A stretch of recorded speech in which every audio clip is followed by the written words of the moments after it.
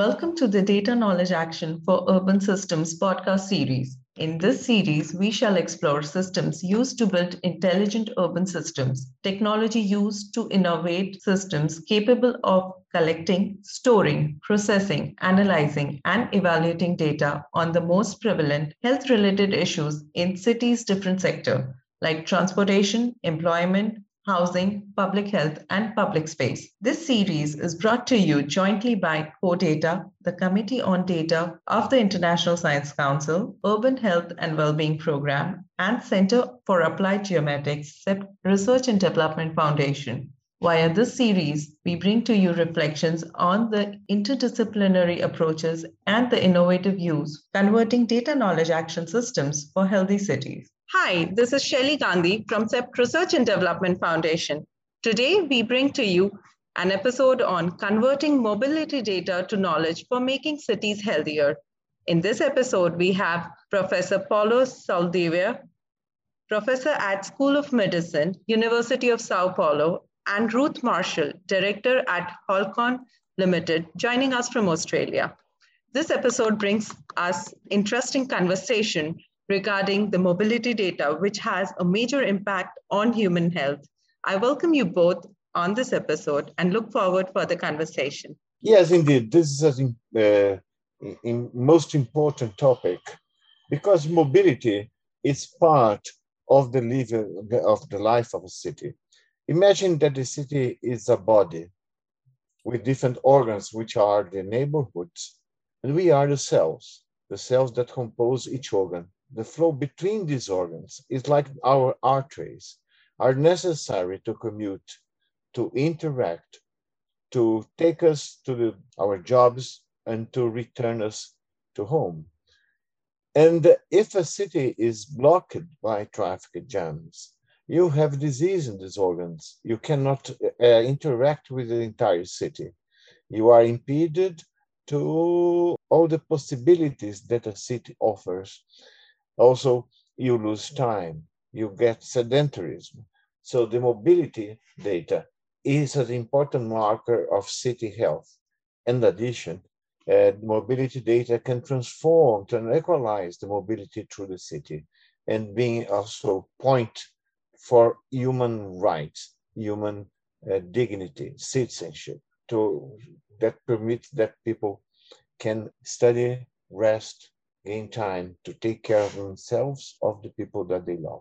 Yeah, absolutely. So I guess there's so much to quite a number of different aspects. So I'm kind of interested. So I guess from your perspective, Paolo, you're most sort of interested in how that affects people's physical health in relation to pollution and other sorts of effects of different modes of mobility on people's health. Is that right? Yes, it's right. But not only physical health, because of sedentarism, the traffic accidents, but also mental health, or even in the development of a given citizen for the future. Imagine a youngster that has to work and commute, work to pay for his or her studies, and spends, like it happens in many cities in the world, 3 to 4 hours only commuting. These 3 or 4 hours, if used for education, probably will promote a better quality of life in the future, because probably this person will have a higher salary.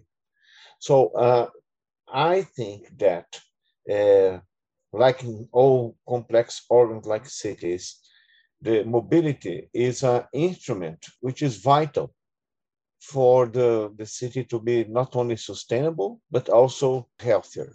Right. Okay. So I think sort of it's been mentioned before, the whole sort of concept of slow cities and I know there's been quite a few things written about slow cities and how we might actually change people, not just their physical health, but also their mental health. So the question then I have is, how are we using mobility data to bring about the information or the knowledge that we need to make change, to make policy change, and to make design changes to our environments and our cities and prioritize what we should be doing? The hardest question for me in all of this is what kind of knowledge we bring into that process in order to actually understand that data properly and then make the right policy. So who's going to be involved? The papers that I've read all around slow cities and mobilities are fantastic, but they almost always involve analysis of data by academics and by policy makers and what have you, but not as often bringing the knowledge in from the local community. So my big question is how much the local community has, or what kind of role the local community has to play in putting policy together with the background, with the backdrop of mobility data that we have. So how do we bring them into the conversation? How do we get them to have a voice in the policies that come out afterwards and participate in that whole process? Have you got any thoughts about that? Yes, Ruth. If I have a utopic vision of the future, but it's possible, you can combine mobility data in terms of speed, time spent in traffic to monetize the let's say the dismobility of that certain cities do have. So it's like doing quantitative assessment of time lost. And it's getting very real, the possibility of you can use wearables that measure your blood pressure, your status of stress by heart rate variability. You can also measure the content of oxygen in your blood, which is modified by carbon monoxide. Right. And so if you combine making this data, each car or each vehicle as a natural laboratory of human physiology, and the mobility data obtained by apps that detect your location through the city, you have also the health of the city. So this crosstalk between these two two sources of data can, let's say, this research in mobility in another level. And also it has not only the conditions, such data, conditions to promote public policies, top to bottom, but also if an individual is aware of the consequences for his or her health of this disturbance of mobility, you create the conditions for having policies bottom up. And then probably you have a contrast, people that are less affected, people that are more affected. Then you have a case control study. You can see what the people that have a better pattern of mobility do for themselves. So you can emerge solutions, community solutions, perhaps people organize themselves in order to solve the mobility problems in their locations. I think that's a very near future. We have much more ways of breaking this wall between policies established by academics or in the office and a crosstalk with local solutions and with an enormous potential for education and changes of habits. Well, I mean, so that's interesting. There's a couple of things interest me greatly, and that in fact I've talked to a few people about quite recently, colleagues of Shaylee indeed as well. And that is, one of them is around agency. In other words, people's ownership of that data, of the data that's being contributed into that analysis. What choices do they have about how that is contributed? What recompense do they get for it? And what is the privacy implications of gathering that kind of data?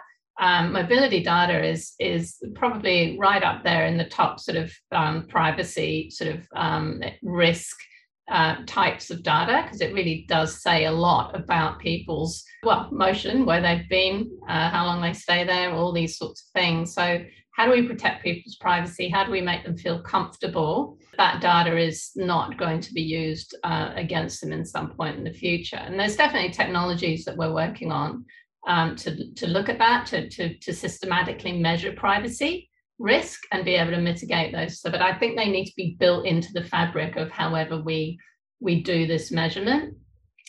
The related piece is the concept of the question of the citizen scientist. So instead of just taking data from people's wearables and taking data, mobility data from cars and other things, how about crowdsourcing that data and actually having the people that are contributing that data be the ones that are doing the analysis on it? So taking them along for the ride all the way from the beginning, from contributing that data in to owning the process of analyzing it and coming up with the knowledge and the actions that come out of these citizen science projects.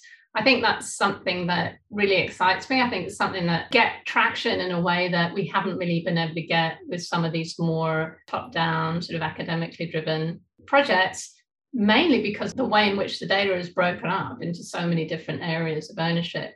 It's very hard to get hold of that data. If you use the citizen science projects, you can start having people contributing it themselves, their own volition. Yes, you are right. But, this is already happening. Because the measures does not have to be in real time. Let me give you two examples. There's a group of high vulnerable people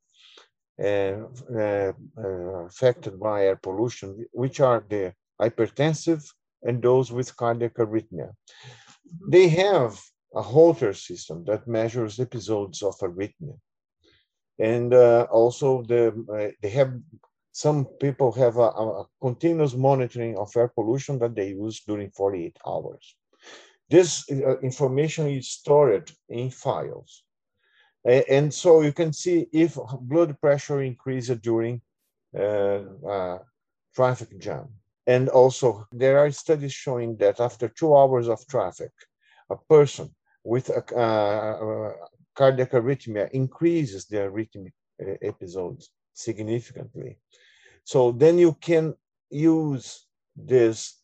You can see what type of transportation this group was using at the moment that are worse or better. So you can. There is some prehistoric or very early measurements using mobility data, combining mobility data with health effects. So I sincerely believe that with adequate ethical constraints and volunteers, you can do a sample in the city and measure in which extent. So this mobility affects your health. You can also, after a day of stress or after long hours of traffic jam, it's probably that you're not very relaxed when you arrive home. How was the sleep in this following night? How much the quality of sleep was affected? So there are some experiments that can bridge health objectively, so with quantitative data of health dysfunction. And with this information, you can monetize it, monetize the consequences of this, and then probably we can analyze the consequences. Not only health effects, but also money spent and discomfort. Well, that's interesting. So I guess it's still the question then of getting trust in terms of people contributing the crowdsourced component, like how well you slept or what have you, unless you're taking that from wearables as well. But so the next question then is where that moves into the action piece, right? So what are we doing about getting inputs into mitigations, right? So there are a lot of different things that we could do to avoid people has blood pressure going up when they're in traffic. Who's going to participate in that sort of planning piece? That's the piece that interests me. If we close down major streets and slow cities down, as has been proposed in some areas and is being done with some success in some cities, how is that going to affect the people's lives that have been traveling those streets for the last decade, getting to work? And how are they going to become part of that solution? Yes, I think that this data, a mayor or a stakeholder or something in charge of traffic and planning the cities of future, they should know, they would be interesting for them to have which is the best buy, which is the investment in traffic that results in more benefits. And the question should define the benefits, not only in speed, average speeds, you can track reduction in air pollution, walkability, active mobility, and also benefits on health. But the benefits, not only in terms of counts, but also money.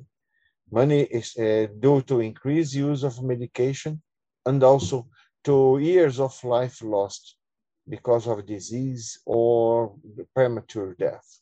Mm-hmm. So I think this, if you have this combination of information and the output in an artificial intelligence system, that the outputs would be speed, communication in the city, but also consequence of health. And these consequences in terms of numbers of people affected and money is spent. Or this could be an offer platform for mayor can take actions. Also, I sincerely believe that traffic is highly important source of health inequality. So the city doesn't move the citizens. It's not equal. So the poorest, those that commute long hours, those that use public transportation insufficient, especially in developing countries, are that they pay the highest price. So I think this can provide this input of massive data on mobility. Also, is a very good instrument to track cities' inequalities. Yeah, I quite agree that there's a lot of that as indicators of inequality, and actually the converse is also true. It's not just the type of travel that they have to do, but what they have to travel for.